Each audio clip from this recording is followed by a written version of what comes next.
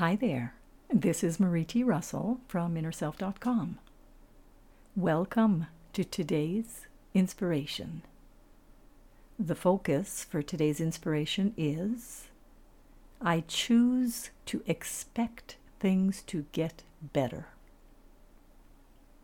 In order to make a new dream come about, we have to be willing to let go of any limitations we've placed on ourselves and on others, and be willing to expect the best from everyone, including ourselves.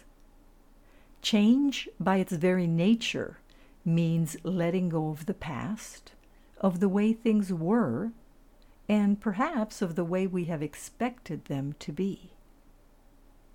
We must be willing to expect our dreams to come true, or as the affirmation goes, this or something better. For more reflections on this topic, read the InnerSelf.com article, From Rigidity to Change, written by Marie T. Russell. This is Marie T. Russell, publisher of InnerSelf.com, wishing you a day of expecting the best, today and every day. Today, we practice expecting things to get better. Wishing you a wonderful day.